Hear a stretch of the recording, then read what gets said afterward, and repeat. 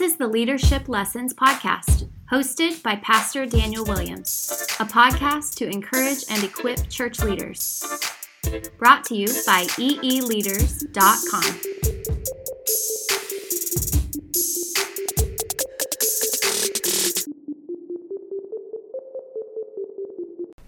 Hey everyone, I hope all is well with you. I am still stuffy, but I'm feeling better, and I'm glad that we have another guest lesson today, my man Peyton Jones. I met Peyton Jones about 8 years ago and have been learning from him ever since. He's just a great guy, humble, knows Jesus, and wants others to know him. And he has a great podcast, Church Planter Podcast, has written a few books, and truly is just a faithful guy that has invested in many types of leaders, church planners, church leaders, lead pastors, assistants, lay people. He's just a guy that's always pointing people to Jesus. And so I'm very blessed to have him pour into our community. And today we're going to talk about having a team approach. He's going to talk to you about strike teams, having a strike team, a team to accomplish some great things together. And I want us to make sure that we're having this approach in ministry, that we're doing things together, because great things are done by great teams. And so I asked him to share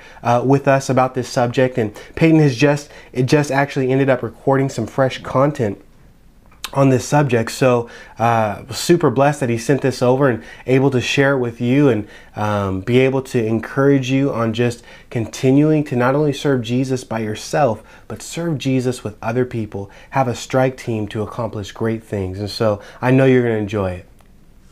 Okay, we're going to talk about strike teams again, but this time we're going to break the strike team down.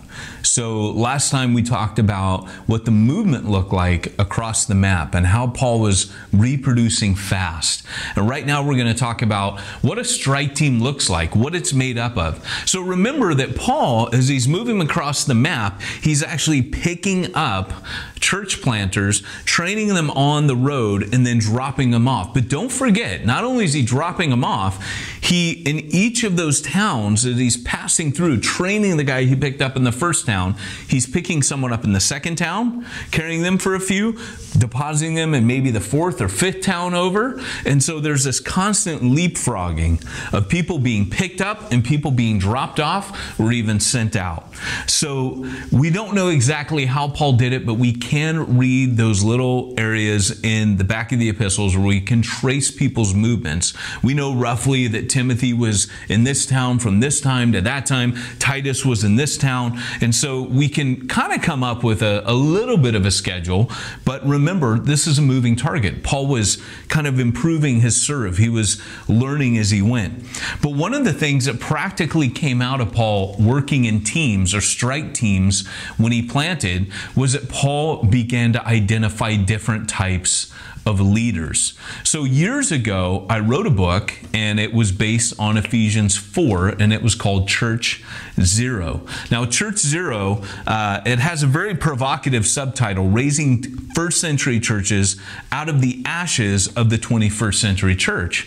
And the reason I said ashes, and I got a lot of pushback on that, was again because of that statistic that 80% of the churches in America are either plateaued or declining. Now that's an even worse figure in parts of Western Europe. So America is doing a lot better compared to a lot of other places. So let's talk for a second about how Paul went so fast, how he was able to move quickly. And we already established the fact that Paul didn't go alone and that he moved very quickly in teams. So in Ephesians 4, Paul breaks it down that when Jesus ascended, he deposited gifts. He left behind giftings to get the job done, to finish his ministry. Because although Jesus died on the cross, and we know that his death was, his work was finished, as he said, it is finished from the cross for our justification. Our work, or Christ's work of kingdom expansion, was not finished, and he left that to us. He actually passed on the ministry of spreading the word of what he did on the cross. So his ministry was finished. His ministry is finished in one sense, but his ministry continues through us. So the death of the cross, that work is finished. The atonement is done. But now the spreading of that message is not. So what we want to see in Ephesians chapter 4 is what are these different roles. So In verse 11, it says, "And he gave the apostles, the prophets, the evangelists, the shepherds, and teachers to equip the saints for the work of the ministry, for building up the body of Christ, until we all attain to the unity of faith and the knowledge of the Son of God, to mature manhood, to the measure of the stature of the fullness of Christ, so that we may no longer be children tossed to and fro by the waves and carried about by every wind of doctrine, by human cunning, by craftiness and deceitful schemes. Rather, speaking the truth in love, we are to grow up into every way into Him who is the head, into Christ, from whom the whole body, joined and held together by every joint with which it is equipped, when each part is working properly, makes the whole body grow so that it builds itself up in love." So here's the idea. Basically, Paul is saying that when Jesus left, when He ascended on high, He led captivity captive and He gave gifts to men. Now that's quoting from an Old Testament psalm where David's on the field of battle and he says that God swoops down, wins the battle for them, and then ascends back up into heaven. But as He ascends back up to heaven, now this is all poetic language in a psalm. It's a battle psalm. So David is giving God credit for a victory. And as he sees God Himself, figuratively as it were, going back up into heaven, He plunders the enemy. Now what a king would do when he would plunder the enemy is he would march on parade through the city when he returned home, and he would shower his people with plunders of the spoil.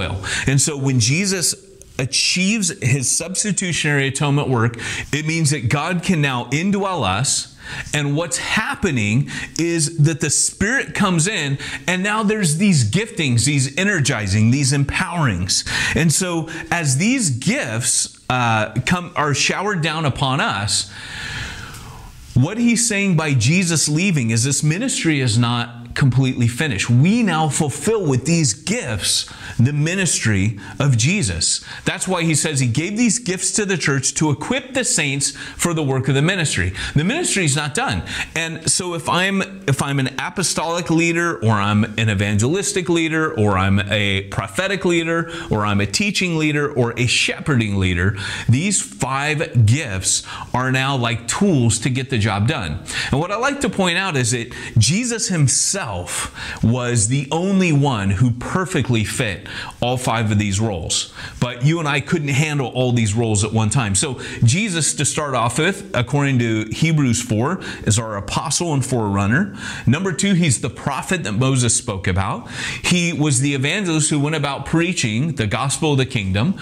Repent, for the kingdom of God is at hand. Number 4, He is teacher, Rabboni. And number 5, He is the good shepherd. So He's all of those rolled into one. And I like to think of it as like Master Chief. When you used to play the game Halo, there was a character named Master Chief who was a cybernetically enhanced human being, a cyborg, and he could put his hands on any piece of technology and immediately know how to use it because he was Master Chief, and that's how he was programmed. Well, Jesus was like that. He could master all 5 of these roles, but as humans, I can't. Some of us are wired as shepherds, some of us are wired as evangelists, some of us are wired as apostolic leaders, and we tend to function within that gifting. And Paul, as a field planter, had noticed this among people he was working with. Like, for example, Priscilla and Aquila tend to be teachers. Apollos is a total evangelist. Titus is an apostle. So when Apollos comes through, he preaches the gospel in Corinth and Ephesus, and there's a second wave of conversions that happens. So Paul strategically knew when and where to use Apollos in his network. Same with Titus. Titus, he leaves behind on the Isle of Crete, like we said in last session, so that you could set in order what is lacking in all the cities. So in other words, Titus is church planting in all of these cities, and he's very apostolic because he's like a commando. Timothy is sent to kind of babysit churches, and he has to be told, do the work of an evangelist, because that wasn't first nature for him. Timothy's probably more like a shepherd if you read between the lines. He's shepherding those people. He does later get called an apostle, but his main gifting or his speciality was that he was more of a shepherding, maybe even a teaching kind of leader. But what you find in the first century church is that people had their slant. And Paul undoubtedly says, I'm an apostle, and yet he's grouped earlier on in Acts 11 as one of the prophets in Antioch. And so as we continue to look at the New Testament to kind of figure out how we work, as we look at strike teams, not all leaders are going to be alike. So I want you to think of it this way. In the olden days, we used to watch cartoons like Bugs Bunny. And as Bugs Bunny would kind of like get excited and run, sometimes he'd run through a wall and he would leave a Bugs Bunny shaped hole. Sometimes you see he goes through a wall and boom, there's a body hole in the shape and in the outline of his body. Now what would happen in this passage is Paul begins to talk about how one day the church will fill all things. In fact, he says, let's see. He says, to equip the saints to the work of the ministry for the building up of the body of Christ until we all attain the unity of the faith and the knowledge of the Son of God, to the mature manhood, to the measure of the stature of the fullness of Christ. So that picture there, when he says stature, that's a measurement. That's like there's a Jesus-shaped hole left in the world by Jesus' ascension. And so what happens is he's saying the body needs to grow and grow and grow and fill out that Jesus-shaped hole that was left. And it will only happen as these gifts are working. As the body's being equipped through apostolic leaders, prophetic leaders, evangelistic leaders, shepherd leaders, teacher leaders. So we need all of these leaders pulling on us. And here's the thing. Just to kind of break it down, I call this almost like the taffy pole that each believer needs on him. Each church needs this on it. So, for example, there's these 5 different types of leaders. Now, I would say these are the roles of elders. That's why you have multiple elders in a church. You can't just have one type of leader. If you have one type of leader, like for example, if I'm a teacher, and all I ever do is teach my people, then the church becomes like a classroom. And we've certainly seen churches where that's what it is. In fact, they call them campuses for a reason, because people go there and that's where someone kicks down information to them, and people go away very satisfied with that. But then we have pastors where someone might say at a church, like, for example, we've got a new pastor. Oh, how is he? Oh, he's great. You know, he's not that great of a teacher, though. But he's really good with people. You know why?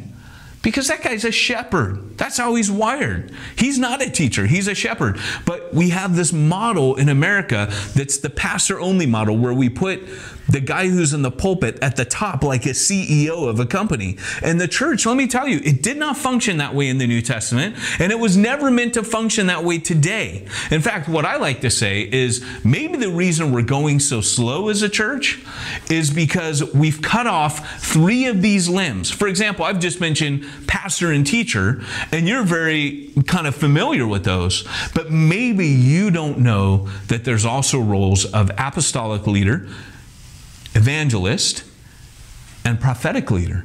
Because what a lot of people do is they say, well, those aren't for today anymore. We have the scripture now. Well, the interesting thing about that is that they had the scripture, really, so to speak, long before that language stopped being used in the church. In fact, you have the 12 apostles. The 12 apostles were for the first century only, because there were 12 tribes of Israel. So they were the apostles to the Jews, so Jesus appoints 12 of them. But then Paul is the apostle, he says, born out of due time. And he says, I am the apostle just like the 12. I have seen the risen Lord, but all those guys are unique to the first century. So when people start using the term apostle, people get nervous. But here's the deal. Paul uses that same word apostle for people who don't fit his criterion in 1 Corinthians. So in other words, there's the foundational apostles, and those would be the 12, and then Paul, who's the 13th warrior, born out of due time. But then there's also the type of apostle that we would talk about, who he uses for 9 other people. For example, he says it about Silvanus, he says it about Timothy, he says it about Titus, he says it about Barnabas. These guys are mentioned as apostolos, which literally means sent one, or what we would say missionary. Have you ever noticed that the word missionary is not in your New Testament? It is, but it's the word apostolos, sent out one. And so Paul uses that. So when I look at a church planner, I see a sent out one. For example, for me, I am an apostolic leader. So that means if I plant churches, I'm going to preach the gospel, I'm going to raise up leadership, and then I'm going to blow the heck out of Dodge, because I am more concerned about spreading outward than I am building upward, right? And we've lost that leader. Right now we've got guys where, because it tends to be shepherds and teachers running churches, they're very insular. And what they're concerned about is growing the church upward. When you get an apostle, he goes, hey, you're good now. I've planted you. I'm going to move on now. And he hands off to shepherds and teachers. Those are the guys that are the army. But he's a bullet stopper. He's an apostolic leader. And so let me just kind of give a quick summary. And this is from Church Zero. When I was a little kid, I saw a movie called, I don't remember what it was called actually, but it was on Kung Fu Theater. That was a big deal in the 70s and 80s. And I remember there was a scene where all of these haystacks are in the middle of a field, and our hero's walking through, and he's just kind of nonchalant and not really paying attention, just enjoying a stroll. And suddenly, hi-ya, out of these haystacks jump these Kung Fu warriors with all this hay tied onto their body. They were camouflage. And they start fighting him. And after he, delivers a few roundhouses, the numbers become overwhelming. And suddenly, our warrior puts his finger up in the air like this, and he starts going, whoo, whoo, whoo, whoo, whoo, whoo. And then pretty soon, he's going at lightning speed. And it's the magic Kung Fu finger. He's just using Kung Fu finger, and guys are flying over hay bales, and hay's going everywhere. And he kicks about 20 guys' butt with the Kung Fu finger. Well, Kung Fu finger is a myth. Doesn't really exist. You know it and I know it. And yet, why is it that we're still trying to make the Kung Fu finger real in the church? So we hire a pastor, and we basically look in the New Testament. We see 5 giftings, 5 roles. We roll them into one, and we go, here's your job description. And we weigh this guy down to be an evangelist, to be a reproducer, to be prophetic. He's got to speak to the needs. He's got to be deeply spiritual, to be an excellent teacher and really good with people and able to work out and counsel through all their problems. Well, the problem is each one of those is enough work for one guy, right? Or gal, depending on your view there. But what I like to do is call it fist leadership. This is how I remember the roles. This is how they make sense to me. I'm going to save the apostle for last, because the Kung Fu finger is a myth, because nobody ever kicked anybody's butt with just their finger, unless they're Bruce Lee. You need a fist. See, if you take those 5 fingers and you put them all together in a fist, bam, it packs a punch. Then your fingers become a weapon, but they've got to work together. So we've been trying to do church like a Kung Fu finger, right? And it's not working. That's why we're not making the impact. Because if you just got a teacher or a shepherd running your church, then your church is going to be very insular. In fact, here's the strange thing. Those roles, the shepherd and teacher, are the conservative, insular, or inward-focused leaders. So out of the 5, 2 of them are inward focus and conservative. However, the other 3 are the radical outward focused leaders. Now, don't you think it's interesting that what we did is we said these don't exist anymore? These 3 radical outward focused leaders don't exist. Only these 2 exist, the conservative inward focused leaders. And now we wonder why we're having so much trouble? Why we're not taking kingdom ground? What if these 5 roles exist? And I just want to talk about each one of them very briefly. So let's look at the first finger. The first finger is the prophetic leader, right? The prophetic leader is the one who is deeply spiritual. Everything is about prayer. Everything is about hearing from the Lord. In fact, if you have one of these in your leadership team, in your strike team, they're going to hate the red tape. They're going to hate meeting through meetings. They're going to hate, agendas and all those things. Anything that seems organized, they're going to be very organic, very hippie-like. And they're going to always cut through your meeting and say, well, that's cool that we've talked about that. I like your spreadsheet. But what is the Holy Spirit saying? That's your prophetic leader. They're going to usually have a message for now. It doesn't mean they stand up and prophesy, but often prophetic leaders tend to run in the realm of the supernatural. In other words, what they do often is they are very much about stirring up the gifts, the spiritual gifts of others. Those could be more charismatic gifts. Those could be more of the non-charismatic gifts, like serving and administrations and those other things. But then we've got the evangelist. Now, I hesitate to hold up my middle finger because you know what that means. That is very offensive. Well, the evangelist is the middle finger of this team. He is the one that brings the offense of the gospel to the community around you. So he is always preaching the offense of the cross. People want to kill him. People want to stone him. People want to tie him up. People want to shut him up. And when he comes roaming down the hallway and says, hey, you want to go out and talk? No, you go hiding. You find any excuse to run from the evangelist because you think, man, I don't really want to do this. Well, then you've got your shepherd, who's your touchy-feely, that's what my wedding finger is on, because my wedding finger tells me that I'm in a relationship with somebody. It's not just about me, it's about others too. It's about family. And so he's the touchy-feely guy. He's a guy that gets into your problems. He applies the Word of God to your actual family life and deals with relationships and is very concerned about the relationships in the church. So the shepherd does that. Number 4, we've got the pinky finger. Now,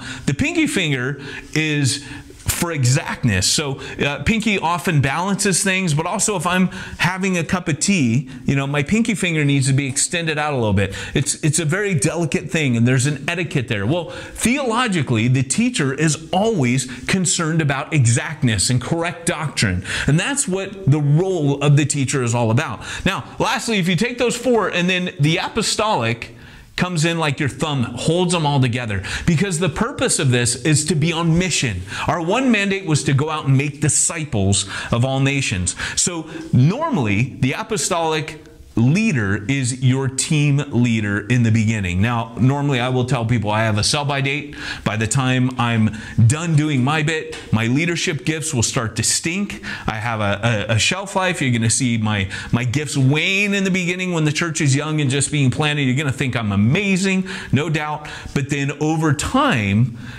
my gifts will not be as needed. They will still be needed, just like Paul as the apostle writes to the churches. I still need to come. I still need to stir people up. I still need to speak into the church. I speak primarily like the epistles to the witness of the church, to the world.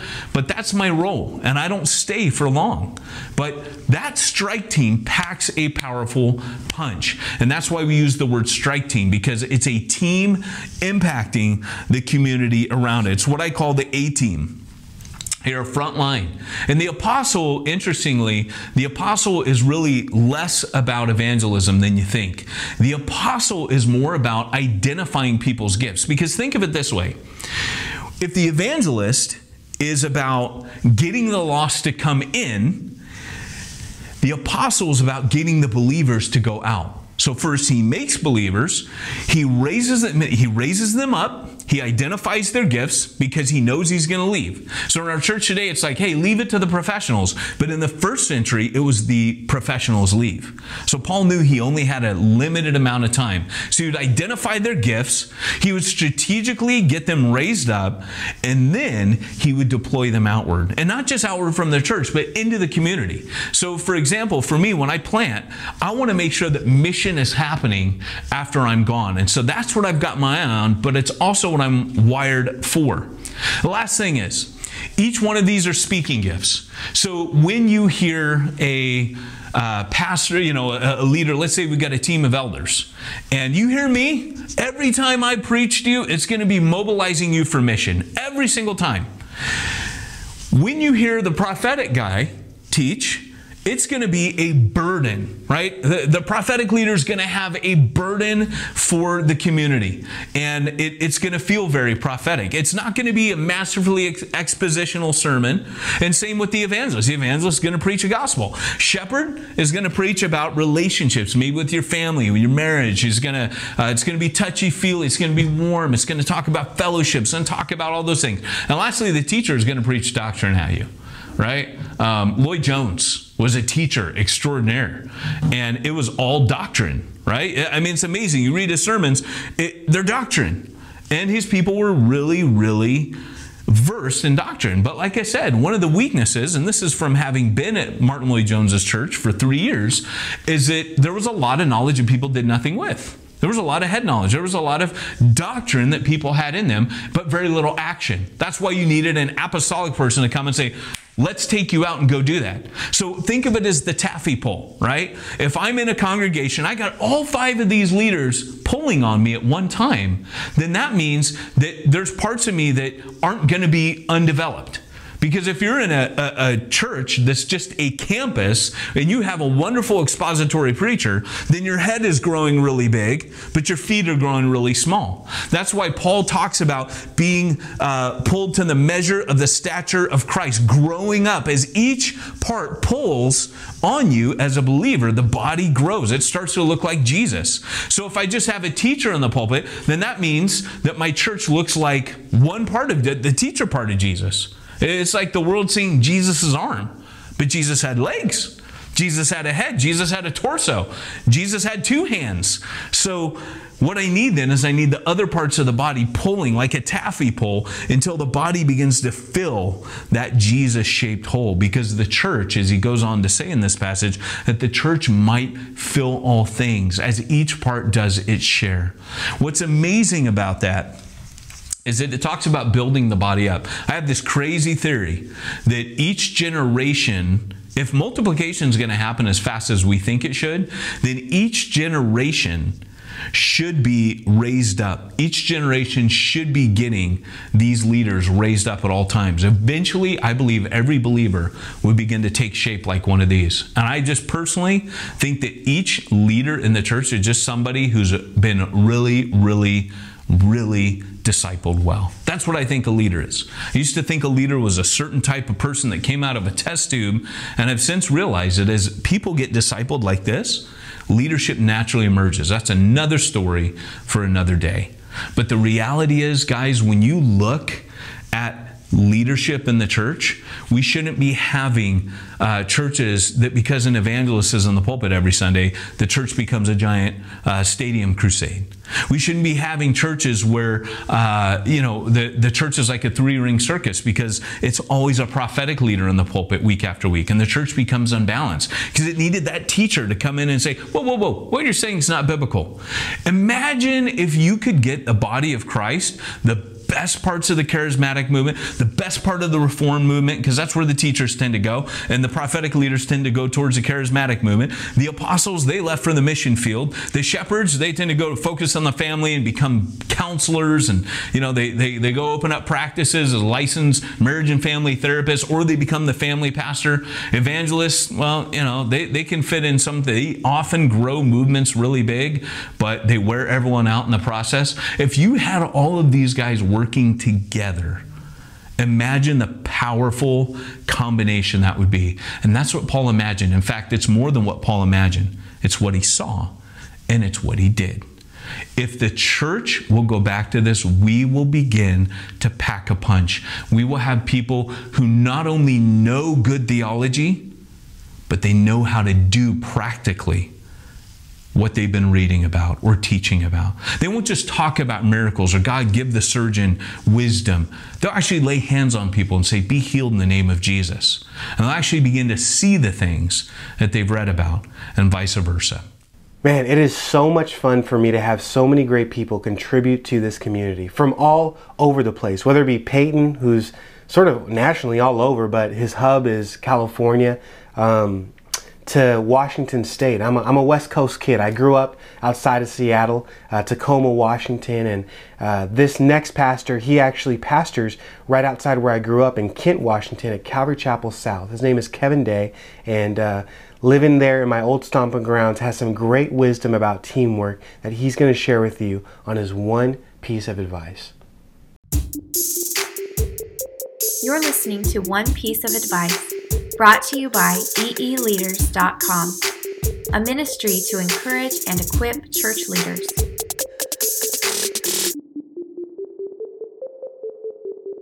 Hi, I'm Kevin Day. I pastor Calvary Chapel South in Kent, Washington. I've been in ministry for over 40 years.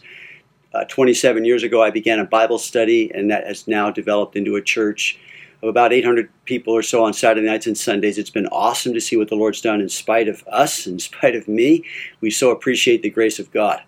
The thing that I would want to leave as one piece of advice or one important leadership principle for us and for myself over these last three or 4 years is the area of trust.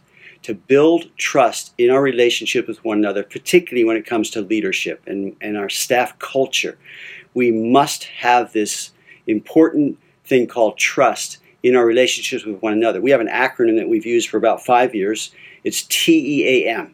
And we say great teams trust each other, great teams energize each other, great teams appreciate each other, and great teams maximize each other. And 5 or so years ago when we started, we would say that those 4 things every staff meeting. And then about 3+ years ago, as we were restructuring and reorganizing, we came into this time, which has been over the last 3 years, of what I would call God's gracious discipline of our relationships and our staff, when we realized that because we'd been together for the length of time we have, we really didn't have the trust that God wanted us to have for each other. And so there were little things, the fox is spoiling the vine, little things that would happen that would sort of get brushed away. And then when we came to this time of restructuring, we realized that the Lord was wanting us to change some of the things that were going on in our relationships with one another. And if you had come, you would probably not even have known this, but we knew, and God was raising that up to our awareness. So we put all that stuff aside, all those hours of planning and reorganizing. We hired someone to come in at a fairly substantial cost because our relationships with one another were the most important thing that we have. And so over the course of the last 3 years or so, we've been working through some of these things. God's been gracious. He's been gentle. And I wish I could say we all lived happily ever after. But indeed, there are still some difficulties in these things. But we have come out the other side now with a culture that we are so enjoying because we've reestablished the trust that we have for one another. And so out of that has come these things. Number one, trust must be intentionally developed. It's not going to just happen. Secondly, trust must be intentionally nurtured. We have to give ourselves to really being aware of the need that we have, to be generous, to show empathy, to honor our word, to fill in the gaps with trust, not suspicion. And then trust must be intentionally rebuilt. And so how do I do that? Here's what I want to encourage you with, this one principle, this important leadership truth.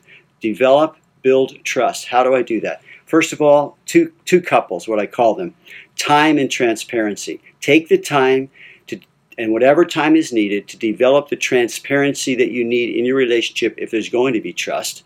And then secondly, truth and testimony. So as we spend the time being transparent, as we take whatever time is needed to work through the things that we need to in honesty and confession and thank yous, or rather saying I'm sorry, I forgive you, all those things, that develops now a relationship on truth, and truth becomes a testimony to the glory and grace of God. So there's no growth without change. There is no change without loss. There is no loss without pain. So the degree to which we are willing to change is the degree to which we will grow. I put it this way also. No change, no growth. If there's no growth, it's a slow death. And I know that you don't want that, and I don't want that. What we want to see is a living, growing church under our leadership and our responsibilities, along with the whole team that God's given to us. So build trust as best as you can. Continue to work on that. Make that the fundamental thing that you're doing with your leadership. God bless you. Well, I want to remind you to continue to pour into your team. Remember, you are leading other people, and as you're being blessed by these videos or listening to this podcast, man, make sure you share it with other people and discuss it, process it with people, bring some other people into the conversation. And we love being able to do things for you. One thing that we're coming up doing is called the Refresh Conference. It's specifically here in Delray Beach, Florida, November 9th and 10th for leaders like you. It's just taken 2 days to seek Jesus, but has tons of fellowship, worship, teaching from Pastor David Guzik, director Jason Sanchez, and it's going to be a great time to be able to be together. And that's a beautiful thing, that we get to be together. And I always appreciate your time, whether our time is over a video, over listening through the podcast. Man, it's such a blessing to be able to be with you. And so if you decide or want to come and hang out with us November 9th and 10th, man, it's going to be amazing. I'd love to have you come. You can get all the details about this conference at our website, redemptiondb.com. eeleaders.com/conference. Or you can go to eeleaders.com and there'll be a link there or in the show notes. And we just wanted you to know that you are loved, that we're continually doing resources, making events, things like that to encourage and equip you as a church leader. And so we're going to continue this discussion on teamwork when next episode I'm going to talk to you about recruiting and retaining volunteers. Recruiting and retaining volunteers. If you're like me, you're always wanting more people a part of your team. Luke 10:2 says, the harvest is plentiful, but the laborers are few. So therefore pray to the Lord of the harvest. So we're always praying for laborers. And so a friend of mine, a local pastor here, asked me to speak on this subject to his leadership team. And I thought it'd be a great thing for me to share with you as we're talking about teams and strike teams and just having faith and serving God together. How do we recruit people? How do we retain people on our team? What are we looking for? And so I'm glad that you're a part of this community. We're praying for you. Make sure that you know that what you're doing is an eternal difference. You're valuable to God. You're making a valuable difference to many lives. And so, man, I hope that these things are a blessing to you. I'm so blessed that you're a part of our community, that you're listening. And as you're blessed, feel free to share it with your team. And so, God bless you. Until next time, we will see you later. Thank you so much for listening to this Leadership Lessons podcast. You can watch all the episodes and get all the show notes at eeleaders.com. If this podcast was a blessing to you, I would love for you to share it with your friends on social media. You can find us on social media at EE Leaders. You can also help us spread the word by simply writing a review on iTunes or Google Play. My hope for you with this podcast is that it would encourage you and equip you to continue to serve Jesus. Because remember, there's nothing better than doing what God has called you to do.